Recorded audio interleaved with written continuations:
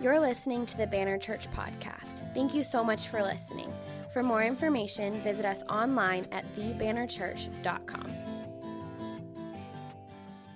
Well, awesome. Hey, thank you guys for joining us. That's our series coming up next week. We're going to be talking about the greatest gift. And, man, we have a lot of stuff planned for the Christmas season. Also, great job, Chandler. Thank you for making that video. Can we thank Chandler for doing all that work and putting it together? I'm a firm believer that Chandler does not sleep. Yeah, literally, when we filmed this video, he's like, yeah, I didn't sleep last night. I was like, oh, you didn't sleep well last night? He's like, no, I didn't sleep. I've been up for this whole time. I was like, oh, word. Cool, man. But I really appreciate you, man. Thank you, creative team. I thought Hannah, where are you? She's hiding. She doesn't like to see herself. She did great. But we got lots of stuff coming up in this season that we're calling the greatest gift. We are going to talk about gold, frankincense, and myrrh and what that means as far as Jesus Christ. But we have a lot of stuff on the calendar, and you'll see that if you go to banner.church, you'll see that calendar. Today after service, we have a decorating day. We're going to decorate the church for Christmas, which will be fun. We'll have pizza available if you want to hang out after, help us decorate. Next week, we not only is it our last week to collect toys for our toy drive, which is a huge deal. We dropped off all the cards to the elementary school that is one of the ways we meet the need of our community and said, hey, invite. And they told us there's a lot of need this year. So we're just trying to go above and beyond in any way possible. But next week after second service, we're going to have a block party, free food, outside. How many are excited we can do stuff outside now? It's not 1,000,000 degrees. Praise the Lord. It's not 150,000 degrees outside. But this is our time, guys. We got to get it. Then the next week, we have our toy giveaway on Saturday at Honolulu Elementary. And then on that Sunday, we have Kids Christmas, which is the cutest thing ever. So you got Kids Christmas that day. Then the 20th, just for fun, we decided to do a cookie throwdown. And that might sound like the simplest thing, but I have never seen something bring out competitive spirit of people in our church like this cookie thing. There is a level of seriousness right, Katie? Katie is very serious about it this year. I believe Melissa won last year, right? She decimated us. Amazing. But it's going to be an awesome season. Oh, wait, who won? Madison? Okay, so Melissa, she won the first year? Previous year. All right. Madison won last year. What did you make Madison last year? With a wreath. That's right. Oh, yeah, that's right. I've seen your cookies. I'm not even going to make any, guys. I'm going to be honest right now. I'm on the consuming end of this extravaganza, but we like to have fun. I know fun is banned in at least 12 countries currently, but here it's still legal, and we like to have it when we can, in a safe way, in a respectable way, and so we're going to do that. We're going to have 2 Christmas Eve services on the 24th. We're going to have a 4 o'clock and a 5 o'clock p.m. That's just a 40 to 45-minute service. Everyone's together. We'll have activity packs for your kids. We're going to do a Christmas story with your kids. We're also going to do some very deep and meaningful things. We're going to have some candle lighting, some hymns, and you're like, I don't want my kids around candles. Don't worry. We'll have a glow stick for your children. We will not give your child fire or wax for the sake of our chairs and your sanity. But it's going to be a great year, great Christmas season I'm believing for. But we are today going to wrap up our Angels and Demons series. I hope you've enjoyed it so far. How many of you guys have liked it so far? Good. If you haven't watched the past 2 weeks, I really encourage you to go back and watch. I mean, really as much as you've missed, because myself and I know Jamin have put a lot of time into putting these messages together to really bless the body and really give us a perspective beyond the physical. And that's the whole point of this series, is to look beyond just what's happening in the physical and to understand biblically, in a healthy way, what is the supernatural and the spiritual, and what does that mean for us, right? To look at what does the Bible say. So today we're going to end by talking about Gabriel and the good news. I want to pray for us before we begin, and we're going to just jump right to it. Lord God, I thank you for your word. I thank you that it is transformative. I thank you that it renews us. I thank you that it even will stir our heart in conviction and bring us to a moment of repentance and joy and freedom. And I pray as we hear of your word this morning as we walk through hearing about Gabriel. God, I pray you would just renew us and strengthen us in Jesus' name. Amen. Amen. Amen. How many of you guys still, you tune into the news, whether online or on TV? You're still connected to the news. Okay, there we go. Yeah, that's what I meant when my hand went up. How many? I've got to say, I feel for the people in our church that work in the news. Like, we have some people in our church that work in the news, and my heart goes out to you because this has got to be a tough time to do the news. I can't imagine there's like an easy day in the news. I mean, a lot of jobs for people are hard right now, but the news is unique. I went online and I was just like looking at the top headlines, and they're not great, guys. I don't know if you've gone recently on Google News. You don't leave feeling like this is great. It's kind of like when I go to McDonald's. Like I'm in a hurry and I'm hungry, so I go to McDonald's, but I leave feeling like, why did I come here? Why did I do this? This feels terrible, right? That's like when I watch the news. But I want to be informed, so I do it. And I feel like nothing is more 2020 than the story I read recently where, I don't know if you guys have watched this or seen this, but they found this like 2-person tall steel monolith in the middle of the Utah desert. Have you guys, some of you have seen this, some of you are like going to instantly Google it, and I won't blame you, that's fine. But they found, they were counting sheep in the Utah desert, and they found in the middle of nowhere a giant 2-story tall metal monolith, like it's a space odyssey or something, right? And my first response is, leave it alone, right? Don't touch it, right? We have enough, guys. We have enough. We do not need to be touching futuristic sarcophagi of space mummies or whatever's in there, right? We don't need it. We don't need it this year, guys. Leave it alone. If they wanted it to be seen publicly, they would have put it up in like Times Square, but they put it in the desert. Leave it there, right? Because I feel like we're all living with this spirit of like not another thing. Right? You like have another thing's going to happen. Like we're not even playing with just bury it or leave it and never come back to it, right? But all joking aside, when we look at the news, there's not a lot of good things.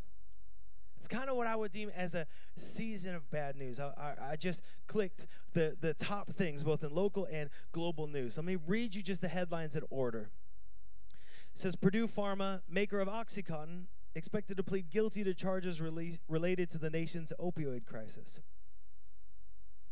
Unexplained metal monolith discovered in a remote area of Utah's Red Rock Country. Leave it there, guys.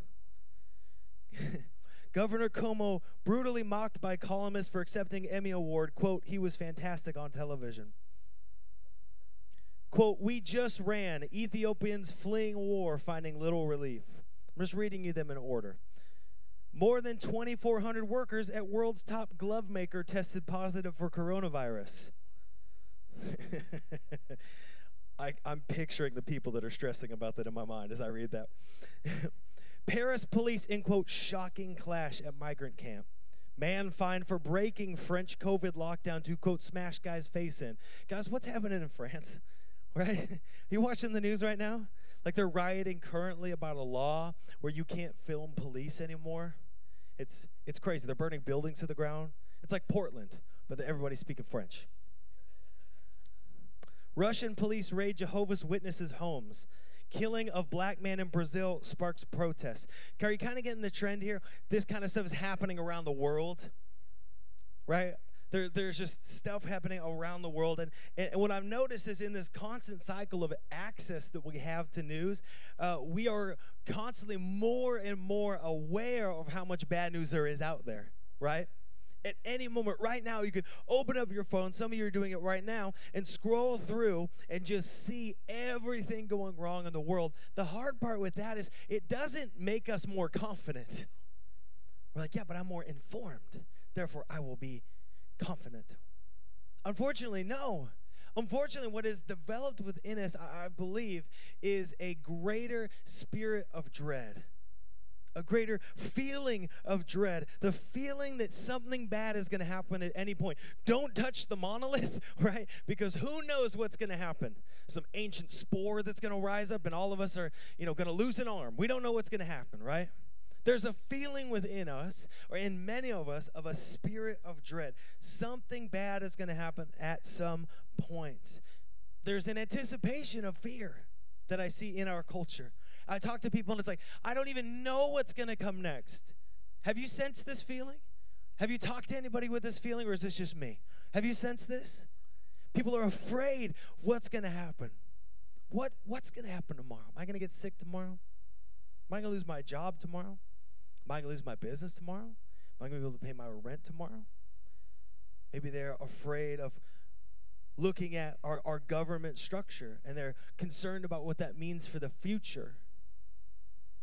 Maybe it's a fear you have of unknown war or disease or death, or what the result of the election means for you and your family, or what another result of another election would mean for your family, or what happens if this person dies and this person this, and what happens in this. And we just live in a state of anxiety and fear. Can you sense that?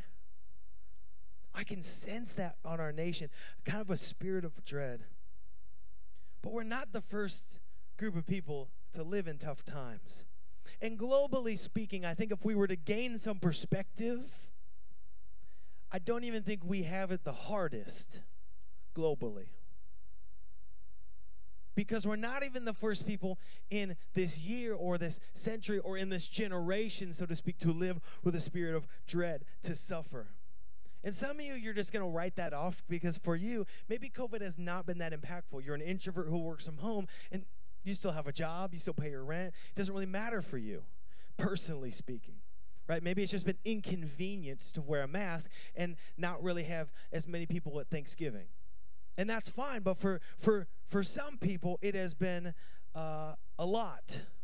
Some of you, you've lost your business. You leveraged your future to build a business, and you have lost everything. It's more than staying home and staying safe. If you stay home, you will not be safe because of abuse or a tough situation. Or maybe some of you have lost your home. There's no place to even lock down in because you don't have a place to go.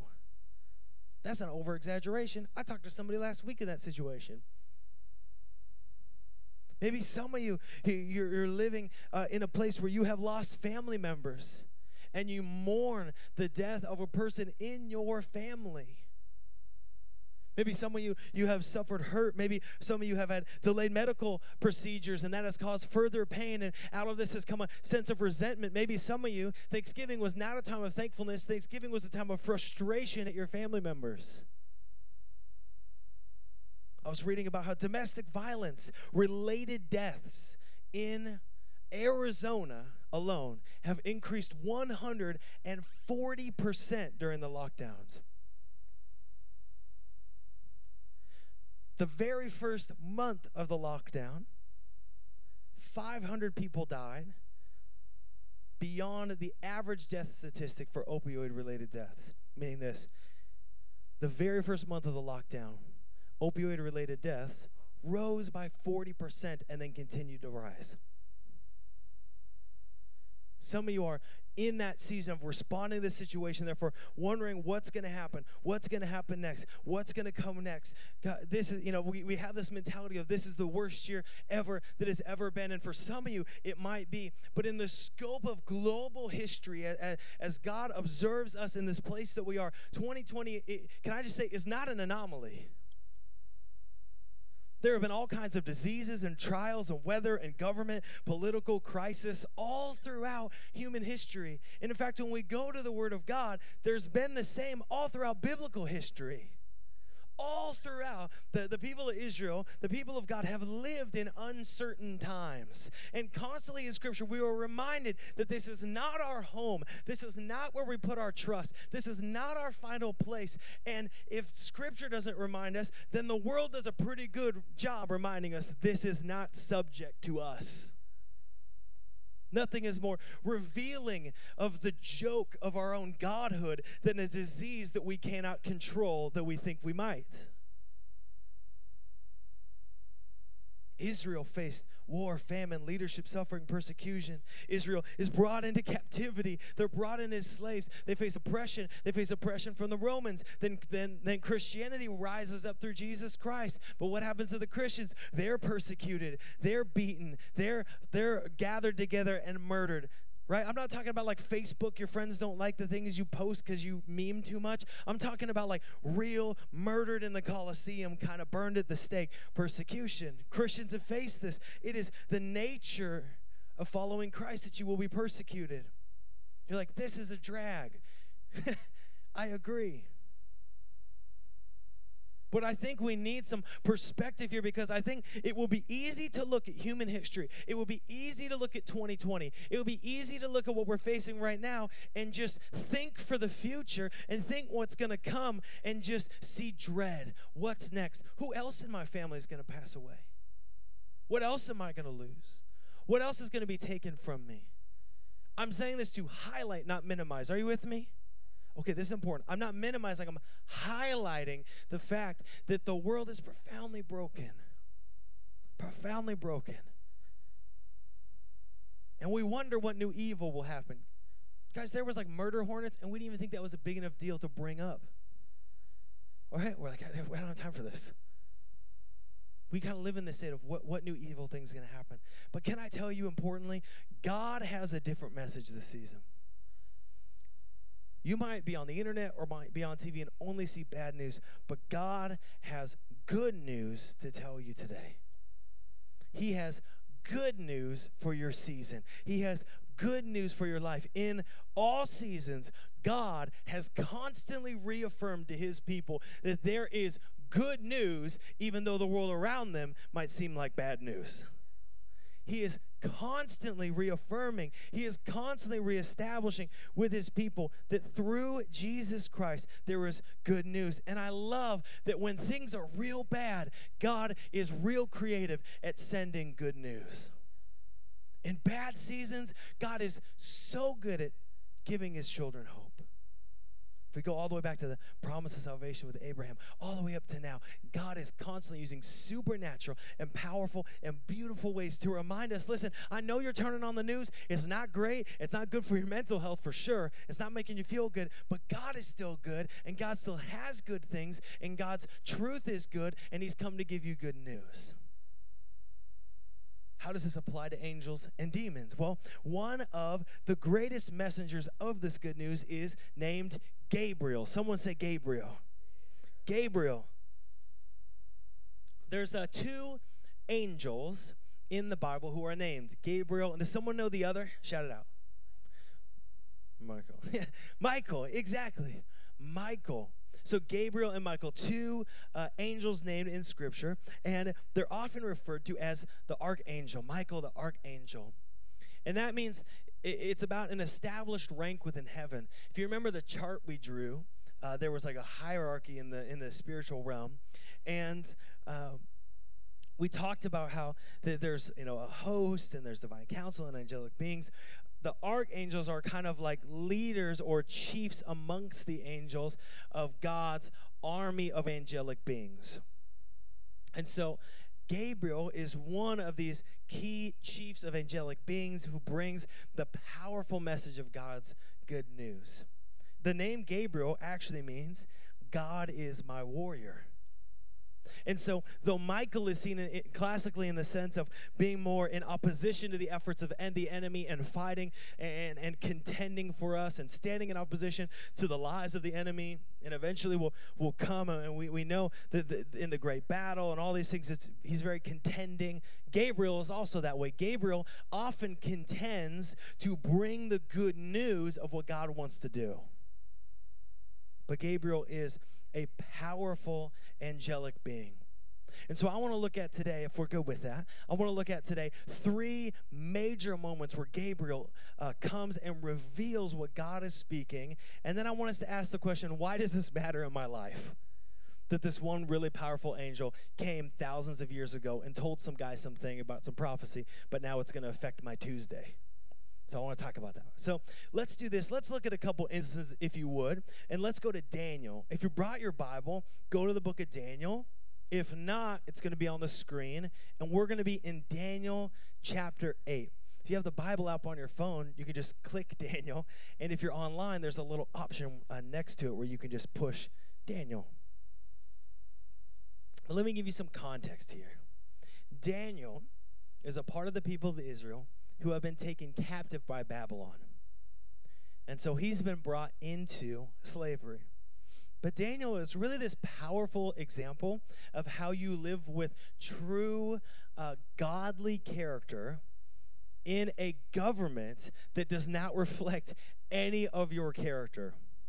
I mean, I think it's probably the most applicable, one of the most applicable to this moment that we're in culturally is, how do I live with full godly principle and conviction while also being like successful in a non-Christ-like world?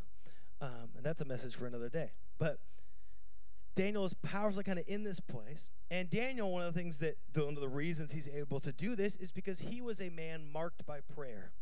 If you want to be a person who represents godly character in a non-godly character setting, then you must first be a person of prayer, who is constantly seeking the Lord, who is constantly going before God, who is constantly interceding, who is constantly praying with him. It's not about what you post, it's about what you pray. That's what matters. And so Daniel is going before the Lord, and in chapter 8, he has this crazy vision of the future. I don't know if you ever had a vision, but this is a pretty intense vision from the Lord.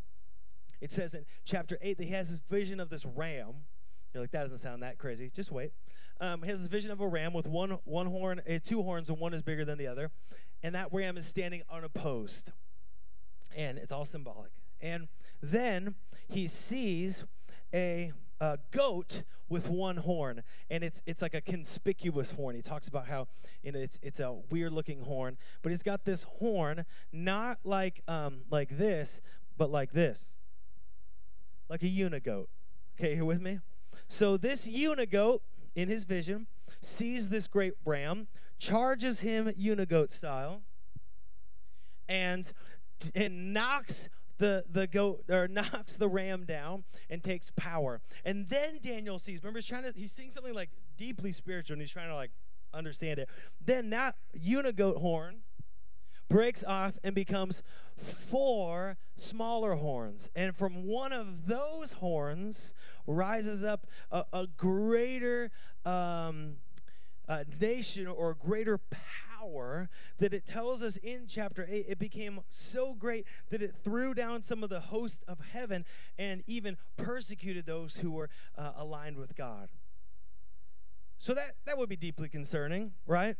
I mean, visually it's a little odd, but contextually you're like, what does this possibly mean? I don't know if you ever had a weird dream. You thought, maybe I ate some weird pizza. I'm going to blame it on Papa John's.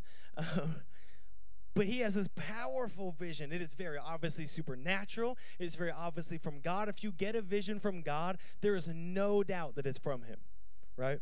If you're like, how do I know you'll know that it is something supernatural. And so he has this powerful vision of this moment. And it says that Daniel's not pumped about it. It says he's so concerned about it that he's physically ill. Have you ever been so anxious you get sick? Yeah. This is where Daniel is. Daniel 8, if you're there, look with me. Daniel 8:27. If you're there, say amen. Amen. Oh, wow, you guys are fast. Some scholars in the second service. It says, and I, Daniel, was overcome and lay sick for some days. Then I rose and went about the king's business, but I was appalled by the vision and did not understand it. So Daniel in this whole experience is so overwhelmed by this vision and what's happening. And so in this moment, God sends, in this whole process, God sends Gabriel to Daniel to reveal the truth of what it is. So here's what happens. Daniel 8:15 says, when I, Daniel, had seen the vision, I sought to understand it. And behold, there stood before me one having the appearance of a man. That's important. Remember that in your mind, having the appearance of a man. He said, and I heard a man's voice between the banks of the Ulai, and it called, Gabriel, make this man understand the vision. So he came near where I stood, and when he came, I was frightened and fell on my face. But he, meaning Gabriel, said to me, understand, O Son of Man, that the vision is for the time of the end. So part of Daniel's vision is for future events, not in the end of the world, but in the end of the age. So what's about to happen governmentally and politically and nationally in this age. And it says, he came before him having the appearance of a man. The word there literally means that he had the appearance of a mighty human, right? It was a mighty man, a powerful figure. And it says, Daniel frightened and fell on his face. How many of you think that's an understandable response to an angel, right? If you saw an angel come before you, how many of you would be like, I would fall on my face, right? That would be a powerful moment. It's understandable to be a little frightened, right? If an angel came down right now, we can act nonchalant about this, but I'll tell you right now, if an angel of the Lord appeared here in this moment, it might change some of y'all's attitudes. You're like deleting things off Instagram. You're like repenting of things. You're calling up your mom like, I'm so sorry. Thanksgiving didn't really matter that much. Like, I'm sorry, right? You know what I'm talking about. You're like, that's not that funny. That hit too close. But we'd be like, oh my gosh, some of us we'd just cry, some of us we'd be pumped, some of us would be confused, some of you would pick a different church, whatever it might be. But if an angel fell, we would be shocked. And so was Daniel, understandably. And he falls on his face, but he doesn't just fall on his face because he's overwhelmed by the idea that it's an angel in a negative sense that he's afraid. He's overwhelmed because the angel comes with the glory of God and the presence of God that comes with him. So he's overwhelmed by the presence of God. I don't know if you've ever been in this place, but I've been in moments where the presence of God and God was moving by the power of the Holy Spirit in a way that just like leveled me. It was not a physical response. I wasn't looking for glory. I didn't get up and like crowd surf, but it just like laid me on the floor. And I was like, whatever you want, God, whatever you want to do, here, I'm here. Amen, baby. And it just leveled Daniel before the Lord. Daniel 8:18 says, and when he'd spoken to me, I fell into a deep sleep with my face to the ground. Literally, he said, I fell unconscious. He says, but he touched me and made me stand up. He said, behold, I will make known to you what shall be at the latter end of the indignation, for it refers to the appointed time of the end. And Gabriel begins to explain to him, okay, this horn stands for this, and this horn stands for this, and, this is going to happen, and this is what's going to happen. And it turns out he was right, which is a good sign for the Bible. Amen? You're like, how do you know? It's like, because we have history books that tell us these things happen in this order, and they were, based off this vision and understanding, and they come true. What we see is quite a few years later, probably about 20 years, Daniel is praying for his people because they're threatened again.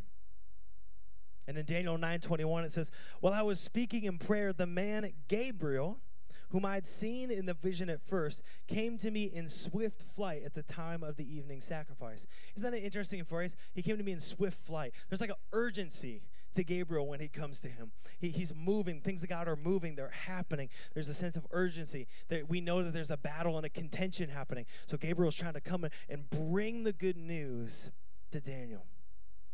It says, he made me understand, was speaking and saying, O Daniel, I have now come out to give you insight and understanding. At the beginning of your pleas for mercy, a word went out, and I've come to tell it to you. You are greatly loved. Therefore, consider the word and understand the vision. So Gabriel comes to Daniel and visits him, and he appears as a man. I think this is important because, remember, some angels look kind of wild, right? I saw someone post a meme where they showed kind of like the cute version of angels and then like the biblical version and the difference of how terrifying they are, right? And then it was like this wheel with eyes and 6 wings was like, be not afraid. And the person says, sir, this is the most terrifying moment of my life, right? So we know some angels have 6 wings and they cover their feet and they bring coals, and we know that some are like, they have like the lion head and the, all kinds of stuff, right? I mean, that's a little scary. But this angel, Gabriel, appears mostly, as we see him in Scripture, as a man. Daniel 10:5 tells us, I lifted up my eyes, and behold, a man clothed in linen with a belt of fine gold from Uphaz around his waist. His body was like beryl, his face like the appearance of lightning, his eyes like flaming torches, his arms and legs like the gleam of burnished bronze, and the sound of his words like the sound of a multitude. Okay, so he's like a man, but also kind of not, right? He comes to me, he's got linen, he's dressed nice, he looks good. Ladies, he looks good, right? And he's got the smolder down. Come on, you know what I'm talking about. And he's bronzing, he's tan. He's tall, dark, handsome, flaming eyes, and words that sound like a multitude. Sorry, he's an angel. You can't have him. But right, he's like powerful and beautiful and unique and amazing. He's not, just some guy who's like casually rolling up like, could this be an angel, or is it just somebody wanting $5? What could it be? We'll never know, right? This is like very obviously flaming eyes, bronzen skin. He's got a voice like a multitude. It's like, this is a dude, but this is an angel. He looks like a man. Daniel 10:9 says, then I heard the sound of his words, the sound of the words that sound like a multitude. And as I heard the sound of his words, I fell on my face in a deep sleep with my face to the ground. Kind of same response. It says in Daniel 10:10, and behold, a hand touched me and set me trembling on my hands and knees. So Gabriel isn't just good-looking, powerful-looking, beautiful-looking. He's also a powerful being, right? He is powerful. When he touches Daniel, there's something supernatural that happens to Daniel's body where he's like overcome, and it affects his physical state, and he falls, right, because he's overwhelmed. And I've had that talk with people who have had encounters with angelic beings. There's usually some physical response because, surprise, we're kind of physical beings, right? Like, we exist mostly here, but we are also spiritual in the sense that we have a soul. But it's intersecting Daniel and the physical. It says he touched him. But Gabriel is also powerful in the sense that we know that he contends. Gabriel is a fighter. He says, I was fighting the king of Persia. I was fighting Molech, right? Like I was fighting Satan, and then Michael came and helped me out so I could come here. He came over and took over for me. So what does that mean? It means probably even right now, there are angelic beings like Gabriel and Michael fighting Satan. Like, that sounds kind of crazy. Yeah, I agree. That sounds pretty intense, but it's also true. There's a spiritual battle occurring, and Gabriel and Michael are part of that spiritual battle in fighting the enemy. There is a battle taking place. There is a resistance in the supernatural. And so Daniel 10:11, the very next verse, he says to me, O Daniel, greatly loved, understand the words I speak to you, stand upright, for now I have been sent to you. When he spoke this word to me, I stood up trembling. Second encounter that we see with Gabriel is in Luke chapter 1. We're going to be in Luke chapter 1 here just till the end. So if you have your Bible, go to Luke chapter 1. And in Luke chapter 1, it starts in kind of a unique way. Because it doesn't start with immediately the birth of Jesus. It starts with the birth of John the Baptist. And when you read Luke chapter 1, it really mentions kind of the time of Herod. And if you don't know who Herod is, he was the worst. And he was a ruler, and he persecuted the Jewish people. And his dynasty were a bunch of inbred psychopaths that spent most of their time killing Jewish people. And that was kind of their pastime. We know eventually he beheads John for the sake of having a good old party because John didn't like that he married his sister. And I don't know, medicine would tell us John was right. But they're crazy. And so the Jews are being heavily persecuted. They're crying out to God. And it says in Luke chapter 1 that there is an elderly priest named Zechariah. And Zechariah had an also elderly wife named Elizabeth. And Elizabeth was barren, meaning she couldn't have children. And she was now at the point where to have a child, much like Abraham and Sarah, would have been surprising, to say the least, right? And so the prayer of their heart was to have a child, was to have a baby. The prayer of their life was to have a baby. And so Zechariah, he's part of this priestly order that is tasked with caring for the temple. And so they would go in and they would bring incense. But in order to go in, you had to be chosen by lot. right? It was a big deal to be able to go into the presence of God. Like, I'm very thankful that we live in an age where Christ tells us, and we're told in Scripture, that our body is the temple of God, that God dwells with us through the power of the Holy Spirit, that we don't have to go into a temple per se to engage in his presence and where he rests and reigns, nor do I have to fear having not confessed something and dropping dead and them having to drag me out by a rope, right? How many of you are thankful for that today? Amen. But Zechariah was part of this order that did have to go in. And so he was drawn by Lot. He was giving the favor of the Lord. So here you have an elderly man who's been praying and believing to encounter God. And he finally gets to go in and have his moment. And it says he goes in, and I can imagine the fear and the excitement and the joy and the concern and all of this. And he goes in and he has this encounter with Gabriel. Luke 1:10 says this. It says, the whole multitude of people were praying outside at the hour of incense. And there appeared to him an angel of the Lord standing on the right side of the altar of incense. And Zechariah was troubled when he saw him, and fear fell upon him. Again, I probably would also have that response. But the angel tells him, he says, listen, you're going to have a son. You're going to name him John. He's going to be full of the Holy Spirit, and he's going to lead the people of Israel to the Lord. He's going to begin to prepare a way to the Lord and begin to set the tone for what's going to come. And you're like, oh my gosh, could you imagine you're praying for a son? An angel appears to you. I don't know what you're praying for today, but imagine if an angel appeared to you and it's like, you're going to get it, but like in the dopest way possible. You'd be like, yeah. Or maybe you would do this. Luke 1:18 says, and Zechariah said to the angel, how shall I know this? For I'm an old man, and my wife is advanced in years. That's a great way of saying old. How old are you this year? I'm about advanced in my years, right? That's such a human response. I've been praying for this. I've been praying for this. I've been praying for this. God shows up. He gives you, he's like, I've come to bring you a message. I've come to give you an answer. And you're like, yeah, but are you sure, God? Are you sure? Right? Are you sure you can do it? It's like, yeah, that's literally, I feel like if I was Gabriel, I'd be like, yeah, dummy, that's why I'm here. If you could do it, you wouldn't need me to show up, right? That's why you were praying. That's why you're here with like the temple and the incense. You need supernatural methods. The fact I'm here says it's possible, right? He's like, are you sure? Are you sure? That's such a human response. God, please answer my prayer. God shows up. We're like, I don't know if he can do it. It says, the angel said to him, I love this response. I detect a tone. It says, I am Gabriel. I stand in the presence of God, and I was sent to speak to you and bring you this good news. And behold, you will be silent and unable to speak until the day these things take place, because you did not believe my words, which will be fulfilled in their time. Can I be honest? I think this is the best thing he could have done. You're like, that sounds like a curse. That sounds like a blessing to me, to be honest. It says you're going to be quiet with your words until the promise comes. Why do I think that's a blessing? Because often we can undo with our lips what we have tried to accomplish with our prayers.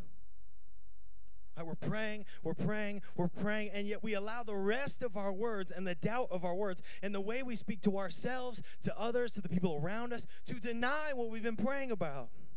Right? We prayed, God, grow the church. And then we're so upset that, like, there's messy people around us. The people are difficult. We're, like, so surprised. Like, God, grow your church. Grow your kingdom. It's like, oh, man, now I have to, like, talk to these people? Like, right? We begin to deny what God is beginning to do, what we're praying and believing for. God, bring broken people so you can bring breakthrough. But, like, we don't want to. Then we go back and we complain that they're messy and they're difficult, right? Right? We complain about each other and we gossip about each other. Like, oh, this person's difficult and this person's messy. He's like, yep. We deny the prayers of our heart by the words of our mouth. Are you with me? We say, God, give me direction. Give me direction. Give me some guidance. Tell me what to do. Give me some guidance. Says, okay, this is the direction I'm putting on your life. And we're like, God, this is so hard. God, this is so difficult. You have no idea what you're asking of me. He's like, seriously? I'm like omniscient. You have no idea what this is. It's so hard for me. I just want to go here. I just want to move back over here. I want to live this life. This is too much for me, God.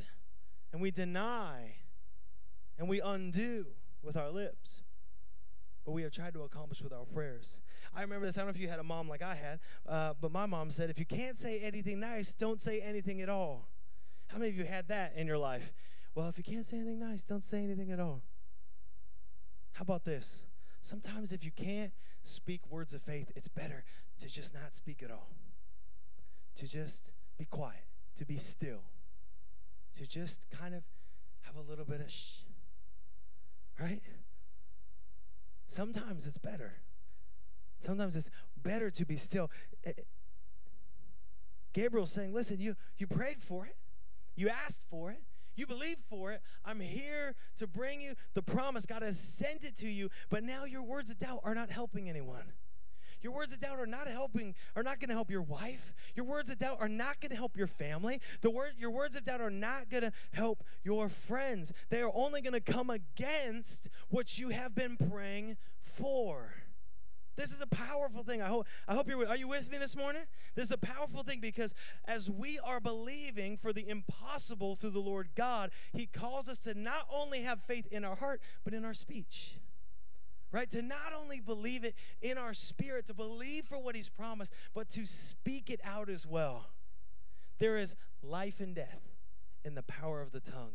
And some of us are killing what we have prayed for because of the fruit of our mouth. But he's saying, listen, just take a little bit of shh, so that when the promise comes, you can just celebrate, right?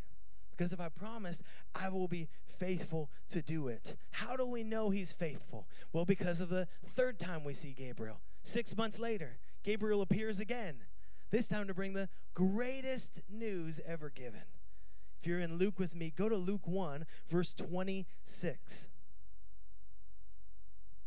It says, in the 6th month, the angel Gabriel was sent from God to a city of Galilee named Nazareth, to a virgin betrothed to a man who was Joseph of the house of David, and the virgin's name was Mary. In the 6th month of what? Elizabeth's pregnancy. I think that's important, right? God says in the beginning, listen, you're going to have a child. He's like, are you sure? God's like, I'm so sure that, right? And then we see later, he says, in the 6th month of the pregnancy, he comes again. Can we just say God is faithful? If you're struggling with something today, hear me say, God is faithful. Amen? Hear people around you believe and agree that God is faithful.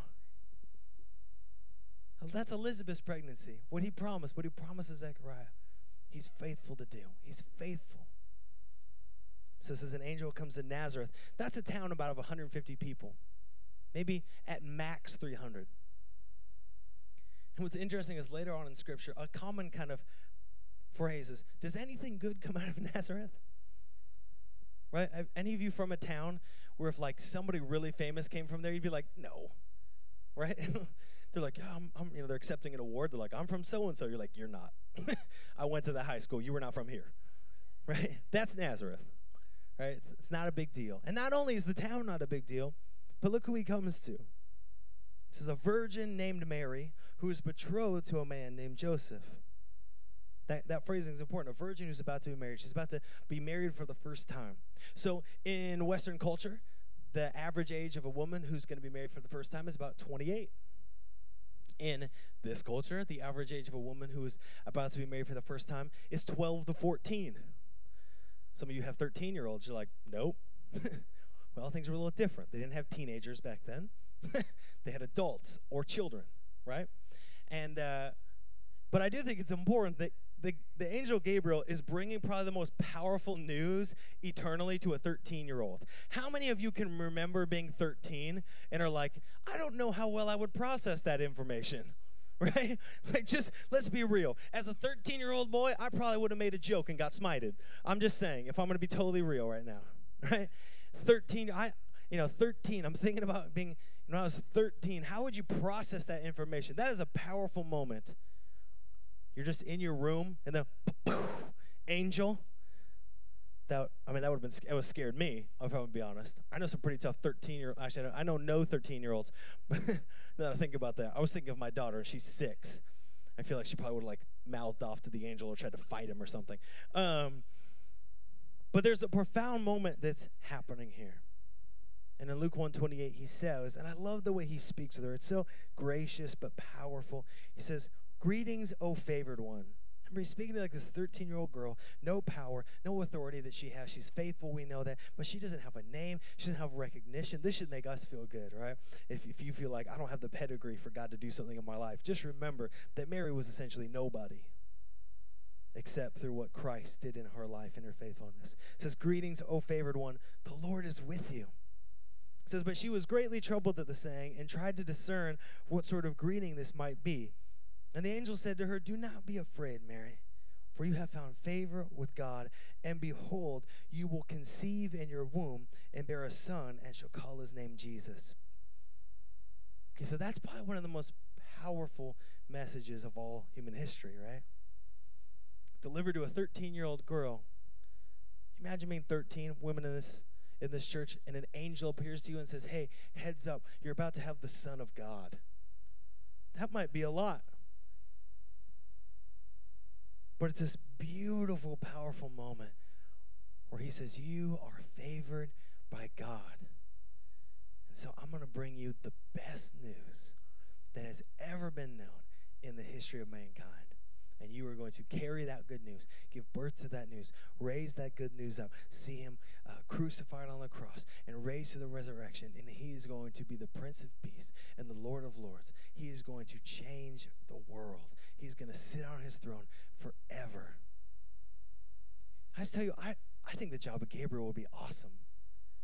Just finding terrible situations where people are suffering and just bringing good news, like God is still good, God is still faithful. That sounds like an amazing job. I don't know what job you work, but I would up for that right now, right? Just like, hey, listen, God, that's kind of my job already. God is faithful. God is faithful. God is good. God is here. He brings good news. And I think it's just this amazing role as heavenly host. Amazing role, Gabriel, and in his personality and how he brings it before Mary. I think it's really awesome. And I love this kind of consistent principle in every message that God gives us hope, that he sees us. And especially in a season of bad news, he is constantly reminding us that there is good news through Jesus Christ. There's a couple things that Gabriel's message tells us real quick. First thing, don't fear the future. Don't fear the future. Some of you, you're living with fear of what's around the corner, what's around the bend, what's going to come, what's going to happen, what's next. You're living with a spirit of dread. I was talking to someone the other week that's just so afraid of what's going to come, and I didn't have the heart to tell them about the book of Revelations, and they're just so worried about 2021. I'm like, just wait, right? We're told there's going to be persecution and things are going to be hard. But we live in a sense of fear. But some of you are not even afraid of 2021. Maybe you're afraid of what God has called you to. Like Daniel, like Zechariah. You are afraid of what this might mean or if it's going to happen. You live almost in a fear of what God has for you. But the constant message of Gabriel is to not live in fear. Daniel 10:12, it says, "Then he said to me, 'Fear not, Daniel.'" Luke 1:13, "But the angel said to him, 'Do not be afraid, Zechariah.' Luke 1:30, "And the angel said to her, 'Do not be afraid, Mary.'" It's not just fear of angelic presence. It's don't be afraid of what God is trying to do through your life or wants to do in the future, of what he's preparing you for. Listen, I know it's scary. It seems unsure. It seems unclear maybe in this moment. You're not even sure how the dots are going to connect themselves. But he says, do not be afraid. God is with you. God is for you. You are favored and loved and precious to him. He sees you and knows you. And he's come to say you don't have to live in fear of tomorrow, because God is with you today. Are you still with me? Amen? Second thing that we learn from Gabriel's message is that God hears our prayers. Some of you this morning, you need to hear this because you've been praying for a long time. Anyone ever prayed for something for such a long time that eventually even the prayer for it gets a little mundane? Right? You're praying for so long, it's like you almost even begin to forget to pray for it. It's become such a part of the rhythm of life. But the message of Gabriel is that God hears our prayers. Daniel 9:23, I'm just going to read these quick. It says, "At the beginning of your pleas for mercy, a word went out." Daniel 10:12 says, "Then he said to me, 'Fear not, Daniel, from the first day that you set your heart to understand and humbled yourself before God.'" Luke 1:13 says, but the angel said to him, do not be afraid, Zechariah, for your prayer has been heard. Luke 1:30, the angel said to her, do not be afraid, Mary, for you have found favor with God. It might not feel like it, but God's constant reminder to us is that he hears you. He has heard your prayers. You might be praying for a long time and unsure. You're like, does anyone hear this? But God hears your prayers. You're not sending well wishes or good thoughts. You're not trying to divine something up or stir something up. God hears when you speak to him. It is as simple and clear as that. There might be a battle for the victory taking place. There might be a contending happening in the spirit. There might be a process. There might be a miracle that's already occurring you can't even see. But what you can know biblically 100% is when you pray, God hears you. Third thing, God reveals, this is the message of Gabriel, God reveals his will in his presence. Reveals it through his presence to us. Luke 1:19, it says, the angel answered him, I'm Gabriel. I stand in the presence of God, and I was sent to speak to you and bring you this good news. Gabriel was in the presence of God, so he knows God's will. The same is true for us. The presence of God is how he reveals his will to us. So many people I talk to say, how am I going to know God's plan for my life? How am I going to know God's will for my life? And my response is by having an intimate relationship with him. See, so often we see God's plan and will for our life in these big moments, these big epic decisions. Where should I go to work? Where should I buy a house? Anyone had to make a big decision lately? What should I do? But that's not how God's will is always revealed. Mostly it's revealed through the consistent small moments in our life where we are constantly stewarding the relationship that he has given to us. Right? Those small moments build a framework, build a matrix, so to speak, for a greater sense of stewardship of larger moments, because it builds a character within us. If you want to know God's will for your life in 2021, then set your heart upon him, be renewed and transformed by him, and it will be a result of the character produced in your life. I know that's a lot, so let me make it really small, really simple. If you spend time with God, you will know his will.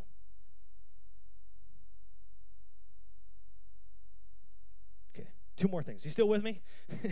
Good. Two more things. Ben, you can come up. Two more things. One, nothing is impossible with God. The message of Gabriel so clearly in Scripture, not only in those moments, but to us, is nothing is impossible with God. No mountain's too big. No problem is too great. Ain't no mountain high, ain't no valley low, right? Ain't no river wide enough, Gabriel. Nothing is too much for God. Nothing is too great for God. Angel comes to Mary. She says, how will this be since I'm a virgin? She's not like Zechariah, who's kind of doubting. She's like genuinely like, how do we make this happen, Lord? Like, what do we do here? Let me know, because I want to be in obedience to you. And the angel, Gabriel, says, you might think this is impossible, but look. Look what I have done through Elizabeth. She couldn't get pregnant physically, and so what happened spiritually? I intervened. She is pregnant now. And if it was impossible by human standards for her, and it's impossible, and I did it, and now it's impossible by human standards for you, I can do it too. Some of us, we need to remember the mountains that God moved in our life. As we pray and believe for the impossible going forward, some of us, we need to remember the miracles that God did in our life. Isn't it crazy how quickly the miracles we prayed for can be the mundane things we complain about? Our children, our spouses, our lives, our freedom. Isn't that crazy? Our jobs. We're like, God, deliver me a job. 6 months later, like, I hate this place. Right? God, deliver me a spouse. God, bring someone who's going to love me. 5 years later, you're like, oh my gosh, everything you do makes me angry. Right? Because we live in a space where we forget the miraculous. But can I tell you, maybe you just need to write it down, put it on your arm, your hand, your journal, write it on the side of your car, and screwdriver, whatever you need to do to remember that God has done something miraculous in your life and will continue to do it, because nothing is impossible with God.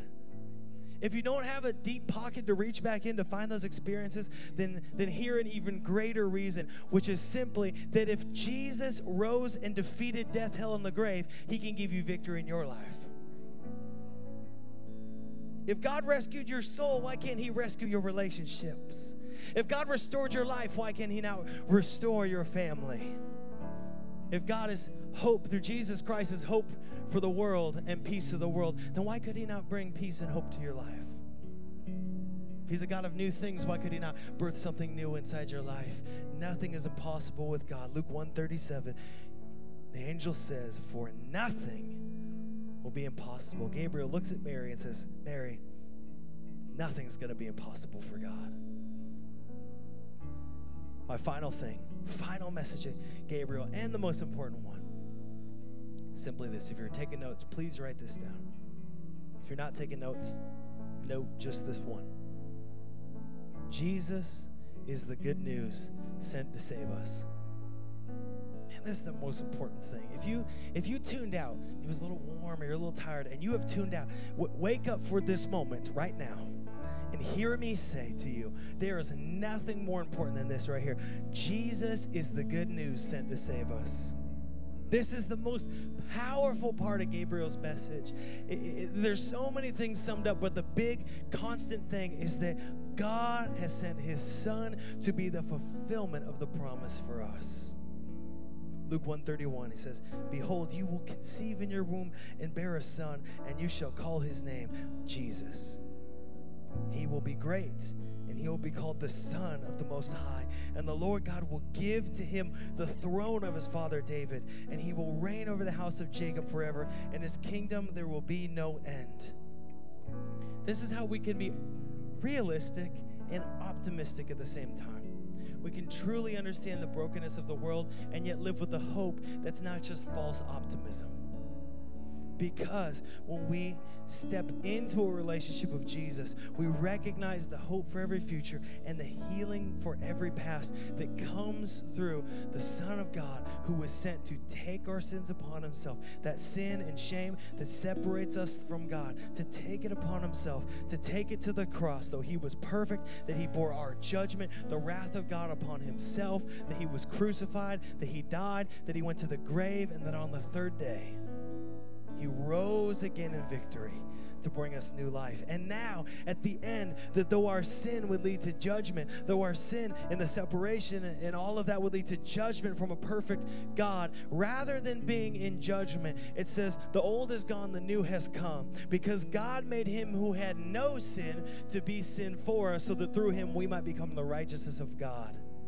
Jesus is the good news. It does not matter what you turn on the TV, what comes on your Twitter feed, what you go to in the news app or whatever you're looking at. It does not matter how bad that news is. You can wake up every day with good news in the depths of your soul when Jesus Christ reigns over your life. Because he is the constant and the eternal good news. This is why people who have suffered since the beginning of time in trials and tribulations have still been able to proclaim, God is good, God is good, bless my soul, it is well with my soul, because who reigns in there is the good news. You don't need to be afraid of the future. You don't need to be afraid of your past. You just need to rest in the good news of Jesus Christ today. Whether that's through receiving it for the first time or saying once again, God, set my eyes upon you, Jesus, not the waves and the trials around me. Set my eyes upon the good news, not the bad news. Set my eyes upon you. Would you stand and let's pray together before we worship to close? Would you just bow your head and close your eyes with me? I want to give an opportunity this morning. We're going to pray for two things. The very first is this. If you have never made that decision to set your heart upon Jesus and say, I surrender my heart to you. And if you're longing today for God to do a miracle in your life, that when you hear the old is gone and the new has come, that's what you long for, to be made new through Jesus Christ. That is not a moment of condemnation. It's a moment of freedom. You're not coming before Jesus to get judged because he has taken the judgment upon himself. You are coming to Jesus to be loved and to be freed through surrendering your heart and repentance before him and receiving the hope for every future and the healing for every past that comes through Jesus Christ. If that's you this morning, you have never said yes to that relationship with Jesus. You have never begun that journey. And you're saying, today, I want to say, yes, Jesus, I surrender my life to you. Maybe you had previously in your life surrendered your heart to Christ, but maybe because of hurt in your life or even hurt by the church, you have wandered far and you said, Jesus, I love the idea of you, but it's just hard for me to give my life to you. Can I tell you your moment is now to say, Jesus, be my Lord and Savior. I give my life to you. I need the hope for my future and the healing for my past. If that's you and you want to say yes to Jesus today in any form, I'm just going to invite you, whether you're here in person or you're online, just to lift your hand and put it back down. Every eye closed and head bowed. You're saying, I'm going to say yes to Jesus today. I want us to pray together. And I'm just going to ask everybody here, whether you're online or in person, if you would just repeat after me this morning in agreement. Let's pray. Dear Jesus, thank you for taking my sin all the way to the cross, for laying it in the grave and rising again to bring me new life. I give you my heart.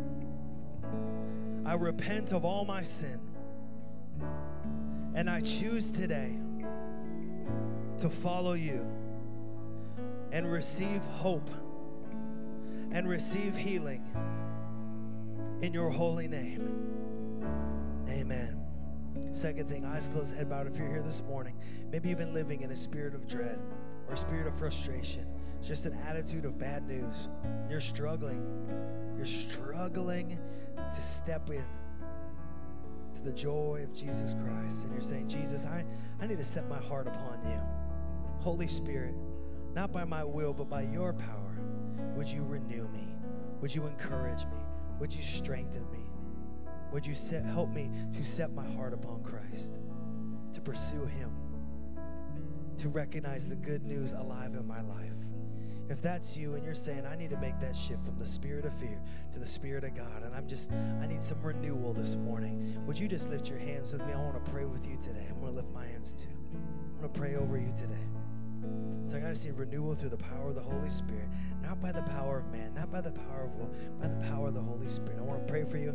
Our band is going to lead us in this beautiful song, but let's pray together. God, I thank you for every life here today and every person who's saying, God, it's not going to be by my power. It needs to be by your power that I'm renewed. Renew within me a steadfast heart and a right spirit. Renew within me a heart set upon you above all. God, renew within me the joy of salvation. Renew within me a heart for others. Renew within me an encouraged spirit. Renew within me a joy for the future that comes through you and what you want to do. God, release over every life here. We break a spirit of fear, a spirit of dread, and by the power of the Holy Spirit, through the blood of Jesus, I pray a renewal. I pray that as we worship, God, by the power of your Holy Spirit, you would begin to lift and stir and renew and rejoice every heart and every life today, that we would leave rejoicing, not in a situation, but in the Spirit of God and receiving the good news. Thank you, Jesus. Thank you, Jesus, for dying for me. Thank you for going to the cross for me. Thank you for bearing my sin and my shame. Thank you for rising again. Thank you for inviting me into the resurrection of new life. God, may I reflect upon that and walk in the hope for every future and healing for every past that comes through you, Jesus Christ. We thank you. I pray as we worship, God, that you would renew our spirit in Jesus' mighty name. Amen.